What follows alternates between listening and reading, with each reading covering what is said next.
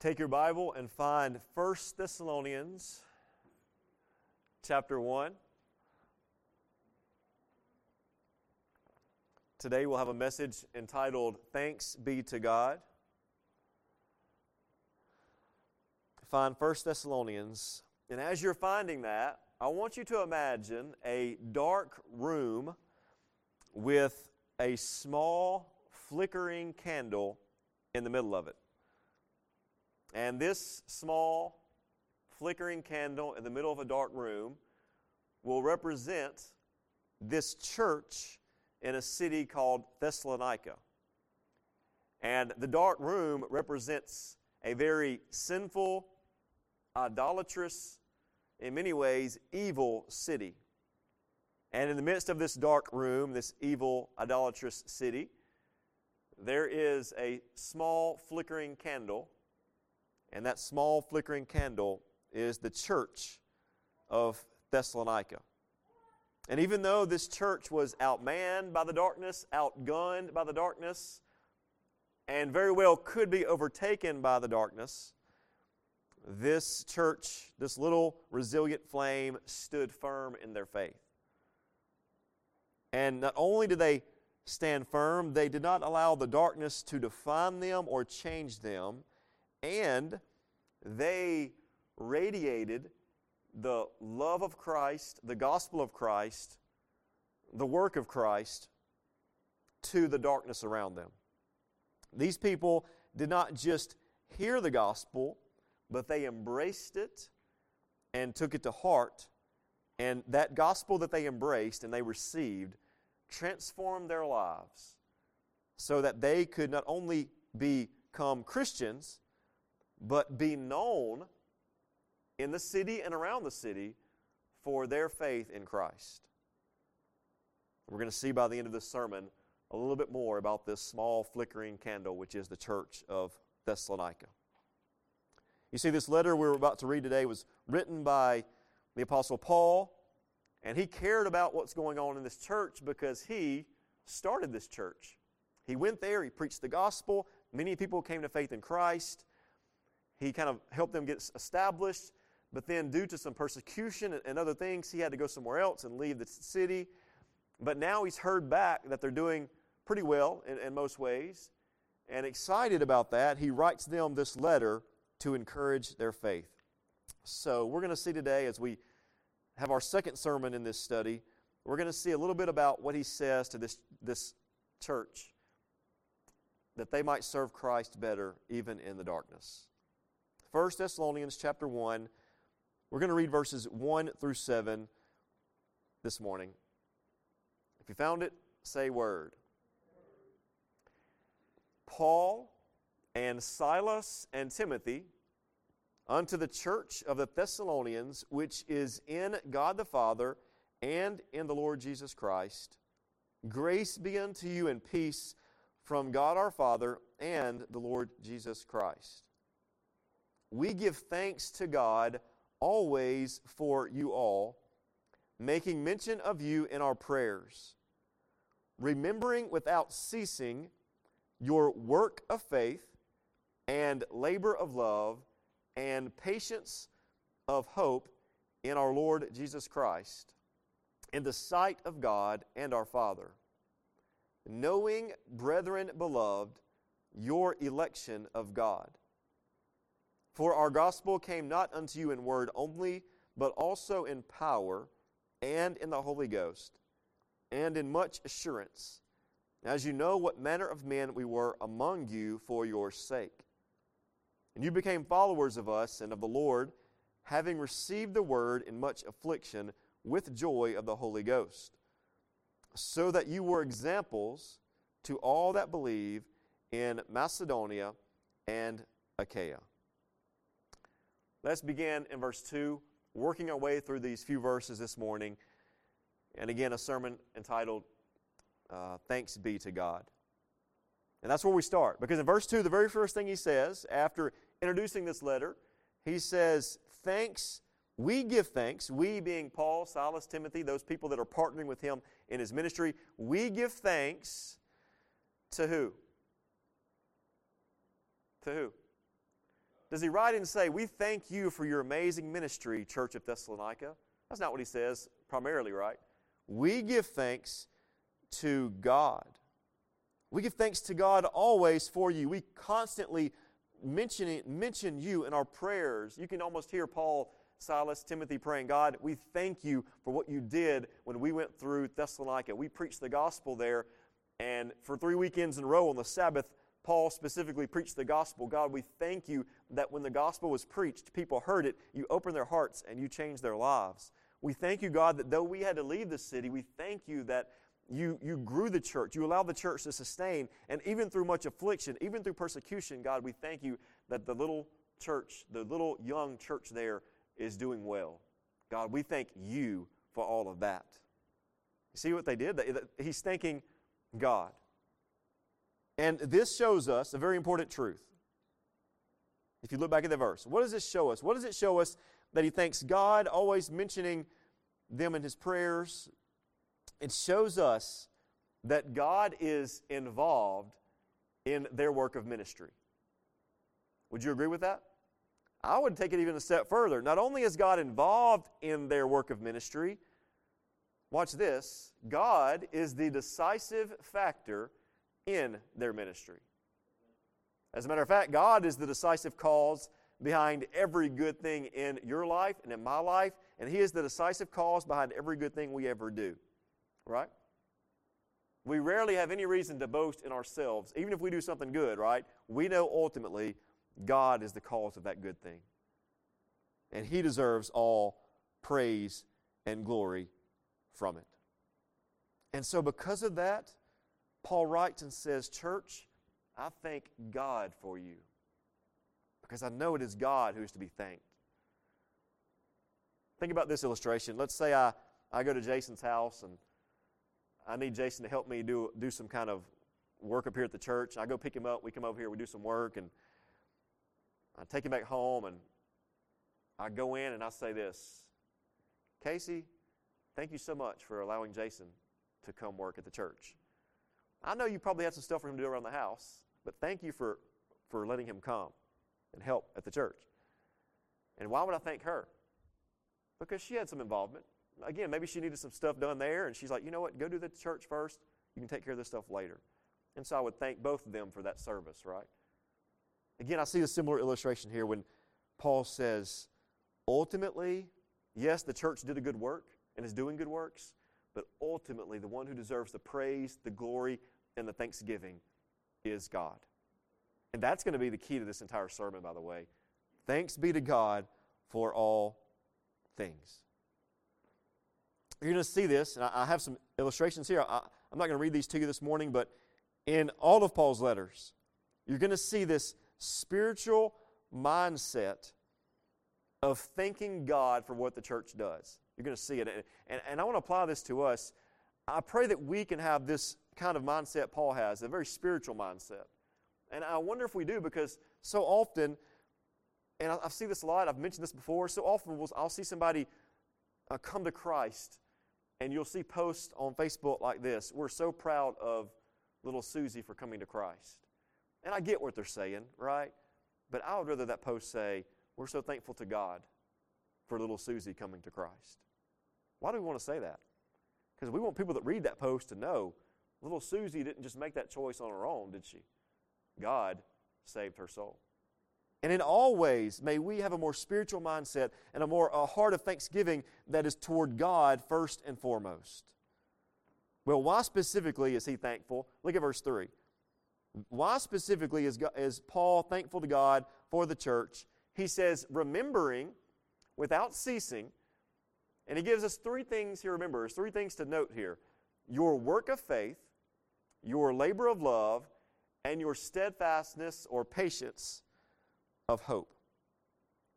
It's interesting to kind of read these three phrases, work of faith, labor of love, steadfastness of hope, and kind of ask yourself, what are these things? And for me, when I first read this a couple of weeks ago, the three words that jumped off the page to me were faith, hope, and love. Can you think of other places in Scripture where those three go together? There are many. I put down a big list of those, but the famous one is 1 Corinthians 13. Remember this verse? It says, so now faith, hope, and love abide, these three, but the greatest of these is love. And I just pointed out to you to show you that these three attributes of God that He gives to us are often paired or matched together in Scripture. And this church that Paul is thankful for, this church that he started and that he's praying for, they have some type of work of faith, some type of labor of love, and they have hope in Christ. Now, I'll argue in verse 3 that the work of love and the work of faith and the labor of love, I'm going to argue those are really the same thing, because their work is loving and it's faithful. It's from faith, it's also from love. And so they are because of their faith in Christ, because of their love for Christ, that's leading them to live for Christ. And make an impact in their world. And the steadfast hope, the patience of hope, is that continuance of the work of faith and love. Look at Galatians 5:6. I think I have that up there for you. Notice how love is the fruit of faith. For in Christ Jesus neither circumcision nor uncircumcision counts for anything, but only faith working through love. So I want you to see how this works. Our faith in God, our love for God, and our hope in Him leads us to loving service towards Him and to serve others. And that should be, church, our motivating factor for why we serve God and others.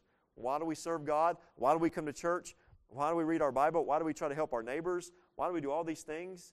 Because we have faith in Christ. Because we have a love for Christ. And what we're going to see all throughout 1 Thessalonians and 2 Thessalonians, we have a hope in Christ. He's thankful to the church. He's thankful to God for the church because he has heard about their faithful, loving, persevering service. Look at verse 4. Verse 4 is a verse that I think many people would skip if they were studying this chapter. We do our best here to try to never skip verses. And he gives us this something he knows. What do we know? Something we know here. There's something we know, and it's going to help us understand verse 3. Why do they have a work of faith? Why do they have a labor of love? Why is this church serving God in hope and in patience and steadfastness? Well, the grounds for it is here in verse 4. We know that God has chosen you. We know your election of God. Let me remind you of my pastor years ago who I was sitting in a Wednesday night service. I was sitting in the back, and someone asked him about election in the Bible, and from his lips, and by the way, this is a doctor. He's a doctor pastor. This doctor pastor said, election is not in the Bible. And I remember going, what? The word's right there. What are you talking about? The word's right there. I see it. I don't care what translation you go to. It's in there. So we're going to talk about it. What does this mean? We've talked about it before. We saw it in Romans. We saw it in John. We're going to see it in 1 Thessalonians. You're going to see it in the entire Bible. That God unconditionally, in love, chooses whom He will before the foundation of the world. So look at the verse. How do they have a work of faith? How do they labor of love? How do they have hope in Christ? Well, the foundation of it, the grounds of it, is that God has chosen them to have these things. And if you're here today and you have faith and love for God and hope in Christ, it's not because you deserved it or you were good enough for it, right? It's not because you just happen to be born into the right household. It's not because you happen to go to the right church. If you have faith and love and hope in Christ, it's because He decided a long, long time ago that you would be His. And then He sent His Son to accomplish that and made you His child. So faith is awakened in us by God, gives rise to love. We hope in the future. We work and labor for Christ. We're steadfast in it. And every step of the way, we say, the title of this sermon, Thanks Be to God.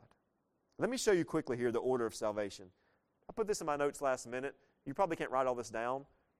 And this may not be a perfect example, but a perfect order. But election, God choosing His people before the foundation of the world.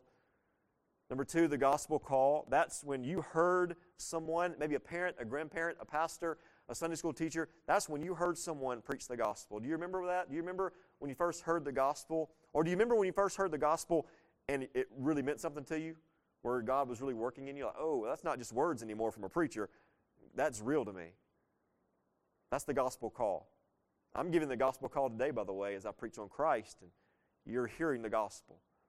Number 3 is regeneration. That's when you're born again. That's when God gives you a new heart. This is a spiritual thing that God does through His Holy Spirit as you hear the Word and He changes your heart. And as that happens, the next thing is conversion, which means as God gives you a new heart, it's a heart that is able to believe and repent. And so we trust in Christ as He changes our heart. These next 2 things happen again simultaneously, but we're justified, which means though we are guilty of sin, we're declared righteous because of Christ. We sang it a moment ago, all our sin for your grace. What a glorious exchange. That's justification. At the same time, we see adoption as we are regenerated and converted. We're justified. We are adopted into God's family. It's not just a legal transaction where God says, you're innocent. God says, no, you're my child. Number 7, sanctification. That's where all of us who are Christians, we're in this stage now where we are becoming less like the world and more like Christ, trying to become the men and women God's called us to be, being sanctified in Him. And as we do that, life is hard. Things try to bring us down, but we have, because of God, perseverance. He helps us remain a Christian because once we are truly a Christian, we are always truly a Christian. He causes us to persevere. The final 2 steps of salvation is death, when we go to be with Him, and glorification, receiving that resurrection body. As we sang earlier, what a day that will be. So let me ask you this as you look at that, church.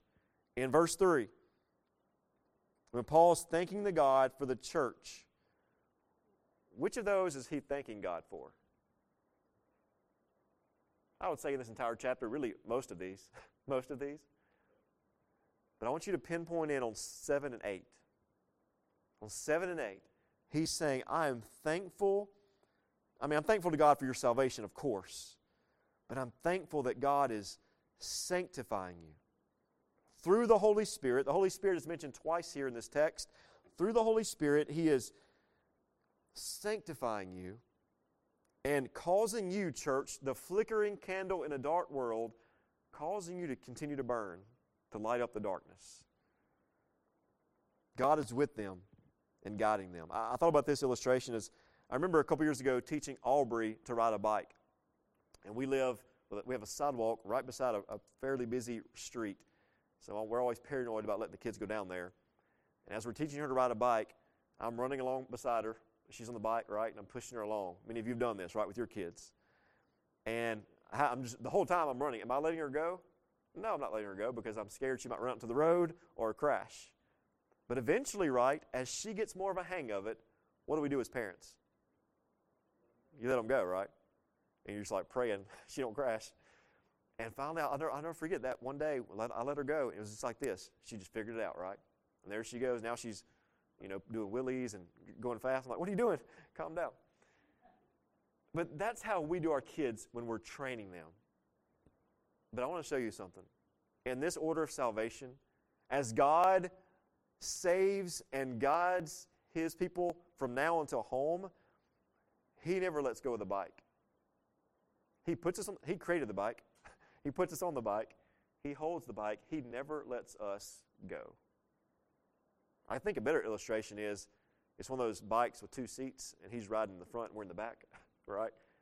And yeah, we have to do some pedaling along the way, but He's driving. God is over the entire order of your salvation from beginning to end, and because of that, we say today, thanks be to God for every step of the way. I want you to see 2 Thessalonians 2:13. We'll see this, again, at some point in the study, if we make it there, Lord willing. In 2 Thessalonians 2:13, notice that this says the same thing as 1 Thessalonians. On the screen it says, but we ought always to give thanks to God for you, brothers beloved by the Lord, because God chose you as the firstfruits to be saved through sanctification by the Spirit and belief in the truth. Do you see the parallel between this verse 13 and 1 Thessalonians 1, 3, and 4? He's really just repeating himself. And he's driving home the point that God is the decisive factor in salvation and all spiritual growth. But church, I want you to notice something else back in chapter 1, verse 4. 1 Thessalonians 1, verse 4. He says, brethren, beloved of God. Another way to say that is, church, whom God loves. Those whom God loves. And I want to talk for a moment about the riches of God's love for His people. And I wonder if we think about that enough. We hear it said as a cliche, right? God loves you. We've all heard that, right? God loves you. And that's a good thing to say. But do we really, truly feel the weight of what it means to say, God loves you? And a lot of times I think we hear verses like, an amazing verse is John 3:16, where it says, for God so loved the world that He gave His only begotten Son, that whoever believes in Him shall not perish but have everlasting life. And so but in that verse, I wonder if that's such a vague thought in our minds. God loves me just like He loves the world. And to me, that seems a little vague. Let me give you a better example of the love mentioned here when he says, brethren, beloved of God. A better example is Ephesians 5:25. In Ephesians 5:25, Paul writes to the church in Ephesus and says, husbands, love your wives as Christ loved the church and gave Himself up for her. You see, when I say God loves you, this is not a generic, basic, general love. Yes, there is a basic, general love I believe God has for all of His creation, all people made in His image. But I think it's clear in Scripture from beginning to end, there is a special love that God pours out on His people. Look at Ephesians 5:25. Husbands in this room, we are called to love everyone, right? So there's a sense in which we can love every lady in here who is our sister in Christ, right? But what we all know as spouses is that our husband, our wife or husband, whichever way you go there, we have a special love toward them, don't we? And so I love my wife more than anybody else in the entire world, right? And as husbands should love wives in that way, that's how God loves us. Look at this next verse, Romans 1:7. He says, to all those in Rome who are loved by God and called to be saints. Now, there were a lot of people living in Rome when Paul wrote this letter 2,000 years ago. Is he talking to every person who lived in Rome when he wrote that letter? I'm talking, Paul writes, I'm talking to the ones in Rome who are loved by God and called to be saints. There is a distinction between God's love for creation and for all people, which is general, and God's specific love for His people. There is a difference. And if you are a Christian, you should feel the truth of God's love for you that way. And when you thinking of His love, you realize He deserves all credit, all glory, all praise, and yes, all thanksgiving for everything in your life. Look at verse 5. He continues to kind of stack these points on top of each other, and in verse 5 he says, because our gospel came not unto you in word only. We didn't just preach the word and y'all hear the word and go about your business. He says, but in power, in the Holy Ghost, and in much assurance. So looking at verse 5, that first half of it, is he talking about power that was displayed in the Thessalonians, the Holy Ghost in the Thessalonians, the assurance of the Thessalonians? I think he's really talking there about himself and Timothy and Silas. I think he's talking about these men of God who came and preached the word. And he says, we preach not only in word, but in power and in the Holy Spirit, with conviction. Because he then says, in the last part of the verse, you know what kind of men we were, men of God, men of the word, men of the gospel. And so again, I'm not just preaching, he says. We didn't just preach basic, boring sermons where nothing happened, but we preached the word of God and lives were changed. Because the Holy Ghost, the Holy Spirit, was involved in that word. So one of my biggest fears, and I do think about this often and pray about it often, is like, I pray I'm never just standing up here talking. Or that I'm never just standing up here saying things that are not getting past this front section, right? It's my prayer that God's Word would go forth from this pulpit, whether it's me or Jason or anybody that's in the pulpit, and that we would receive it. And that only happens through Christ and through the Spirit guiding that. By the way, when the Holy Spirit is involved here and power is involved, I don't believe this means that the Spirit's job is to produce unintelligible languages or cause us to run around in a frenzy. No, the power and the Spirit is to guide us to lead holy lives, primarily. So the gospel came in power, in conviction. Look at verse 6. And hearing that gospel, you became followers of us and of the Lord. Why is he thankful to God? He's thinking back, we preached, and you, church, you became followers. You imitated us as believers. You imitated the Lord. Having received the word in much affliction with joy, and there's the Holy Spirit mentioned again, with joy of the Holy Spirit. So in verse 6, to me, in verse 6, Paul is saying the fruit of the word is in us, and now that's in verse 5, and in verse 6, now the fruit of the word is in you. See how the gospel is shared and multiplied here. A couple of important key words here in verse 6. You received the word of the gospel with joy and in much affliction. Make a note of those two words. You received it in affliction and with joy. Let me ask you a question, church. Might be a tricky question. Does joy in someone's life prove that they are a Christian? Does joy, which is one of the fruits of the Spirit, does joy prove salvation? Let me tell you why it does not. In Mark 4, 16 and 17, listen to what this parable says. It's the parable of the sower, right? Sowing seed. And these are the ones sown on rocky ground. The ones who, when they hear the word, immediately receive it with joy, but they have no root in themselves. They endure for a while, but when tribulation or persecution arises on account of the word, they immediately fall away. Do you know people, have you been in this place in your life?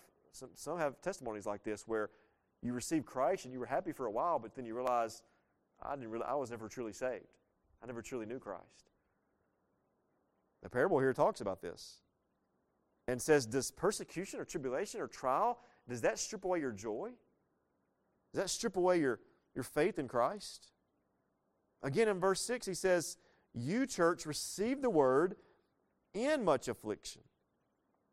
They did not allow the sinful, idolatrous city they lived in to take away their faith. God continued to persevere them, and they persevered in the faith. You see, a true Christian has a joy in Christ that ultimately is unshakable. No matter what bad things happen in our lives, ultimately our trust in Him, our joy in Him, is unshakable. Let me give you a couple of final applicable thoughts here. Pretty simple. Number one, we need to give thanks to God for everything in our lives. Everything, right? Count your many blessings. Thankful. Be thankful you were able to get up and just be here this morning, right? Thankful for your family, your friends, your church, your job, everything you have, your home. But more than all those things, to be thankful for these doctrines that we discussed this morning. To be thankful that God loves you. To be thankful that God showed His love in sending His Son. To be thankful that God gave you that new heart. And to be thankful that God's guiding you even now in your sanctification. Thanks be to Him. The second application I would say to us is to follow in the footsteps of the Thessalonians and be examples of the faith. To be examples of the faith. Verse 7, our final verse of our text, he says, you became an example to all the believers in Macedonia and Achaia. This little church, this young, small church, had not been around very long, and yet people in other surrounding areas, Macedonia, Achaia, these other areas, had heard of their faith. And so you might be over in Berea, another city nearby, and you might be struggling, like, man, our church is struggling, what do we do? And you hear of their faith, and you say, wow, the Thessalonians are continuing in their faith. That encourages us to continue in our faith. And so we do that for each other, right? As we serve Christ, we're examples for each other, and I pray we would be examples for those around us. So, we started this morning with that illustration of the candle in a dark room. And we said that described the church that Paul is writing to. I want you for a moment, as we close, to put yourself in their shoes. Because for the most part, we here where we live, as far as persecution is concerned, right, we have it easy, don't we? For the most part. Rarely any of us have been heavily persecuted. Imagine being in their shoes where you're facing open opposition and ridicule and persecution. And imagine in the midst of that, you continue to love, to hope, and to serve. And to borrow a cliche, the church in Thessalonica, they were not just surviving, they were thriving in Christ. This is the power of faith. A faith that is not passive, but that is active in God, trusting in Him to empower us. A faith that will guide us through all trials and tribulation, and a faith that helps us bring light to every dark corner. My final thought today, be inspired by the Thessalonian believers. They weren't perfect, by the way. We're going to see that later on in this study. They had some issues. But we can be inspired, and we can ask this question: are we a candle kind of flickering in the wind, allowing circumstances to dictate our faith, or are we standing strong, letting the light of Christ shine through us, even in much affliction? May we see their faith, may we see their love, may we see their hope, and may we imitate that as we imitate Christ as well. In all things, in your life this morning, I hope you can say this: thanks be to God. Let's pray.